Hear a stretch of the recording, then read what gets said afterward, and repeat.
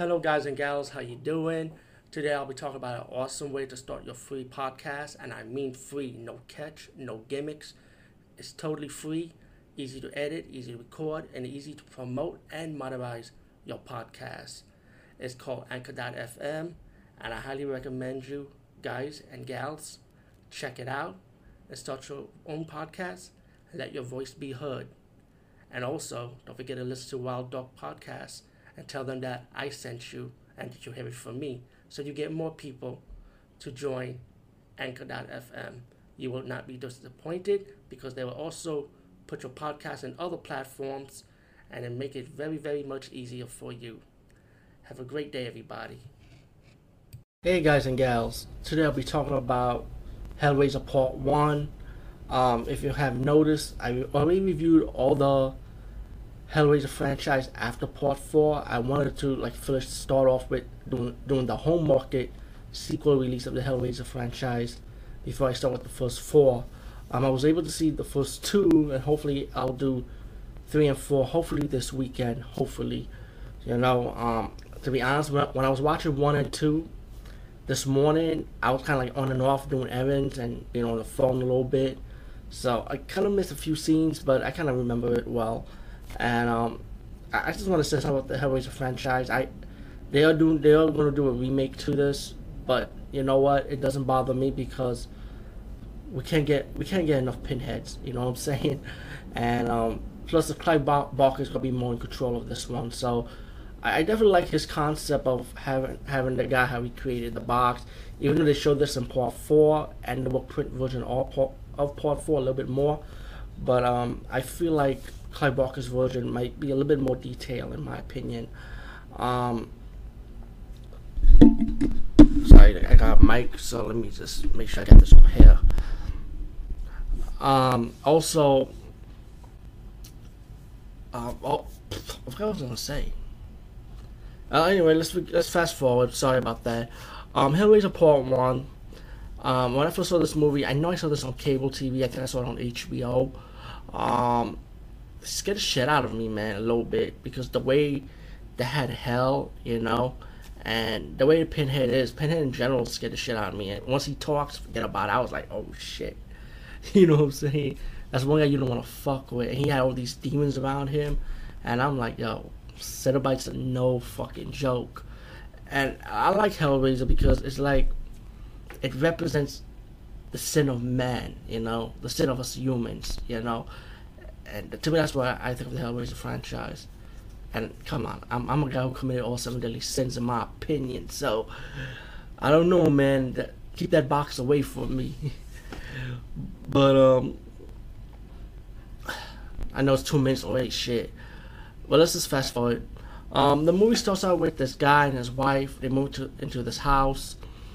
You found out that the husband has a brother named Frank, right?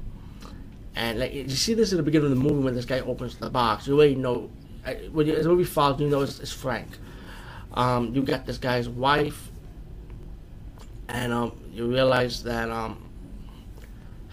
that the wife was having an affair with her husband's brother. They were making out and shit.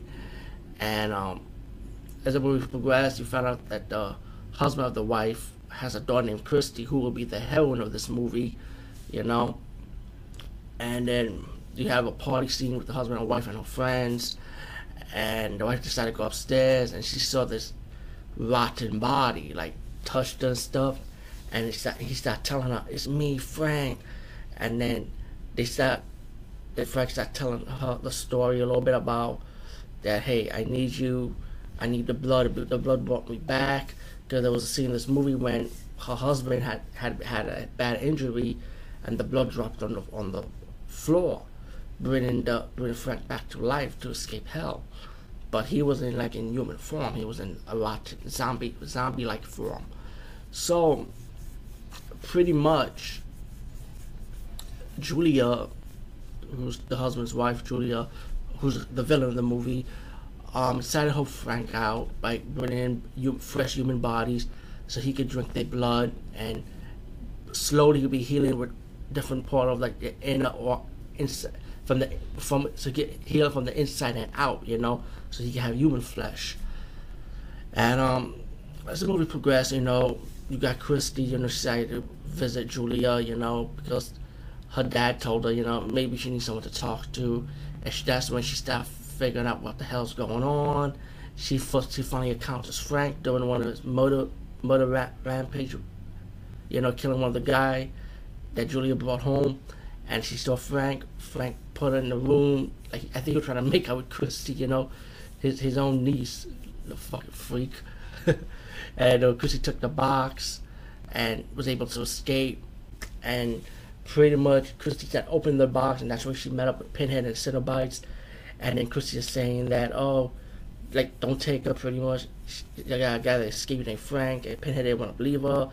And then Pinhead kind of let her go because he was he wants to see this for himself. Now, once Christy goes back to the house trying to save her dad, and as the movie progressed, she realized that her dad was dead because Frank already killed her dad already, disguised in his flesh. And then she has to survive against Frank and Julia. And then she goes back, and then whilst Frank stabbed Julia, that's when Christy was able to escape to go back upstairs in the house again. And then she tricked Frank go inside the same room where Pinhead was at. And then Pinhead finally heard a confession of Frank, and pretty much got to kill Frank. Julia's ready to escape, but guess what? The Cenobites don't have enough. They want more, so they want to go after go after Christy. And Christy was able to escape, and with the box, to beat them, they open game with the box, and she able to escape, and with the help of her boyfriend. And then, spoilers, if you have not seen this movie, you get your little twist ending with this bum guy. And I presume the bum is probably Satan, as he took the box. And guess what? The ending is pretty much like a recycle ending now, as you got Satan in a new form ready to sell the box to someone else. Better yet, to give the box to someone else, excuse me. Overall, in Hellraiser Part 1, I really did enjoy this movie. I still do, without a doubt. And definitely this was a groundbreaking horror because it was to me, it was something new. When I was growing up, I never seen the way they did these demons. Each of them have their own personality. And you know what? You don't really care too much for demons. Cause you think demons are all the same. But these demons had the unique personality. But they were actually Cenobites, excuse me. And but Pinhead sold the crowd. I mean, to me, he sold it for me. Pinhead was like, I'll tear your soul apart. And he was a scary, menacing character, Anyway, peace, guys. See you later.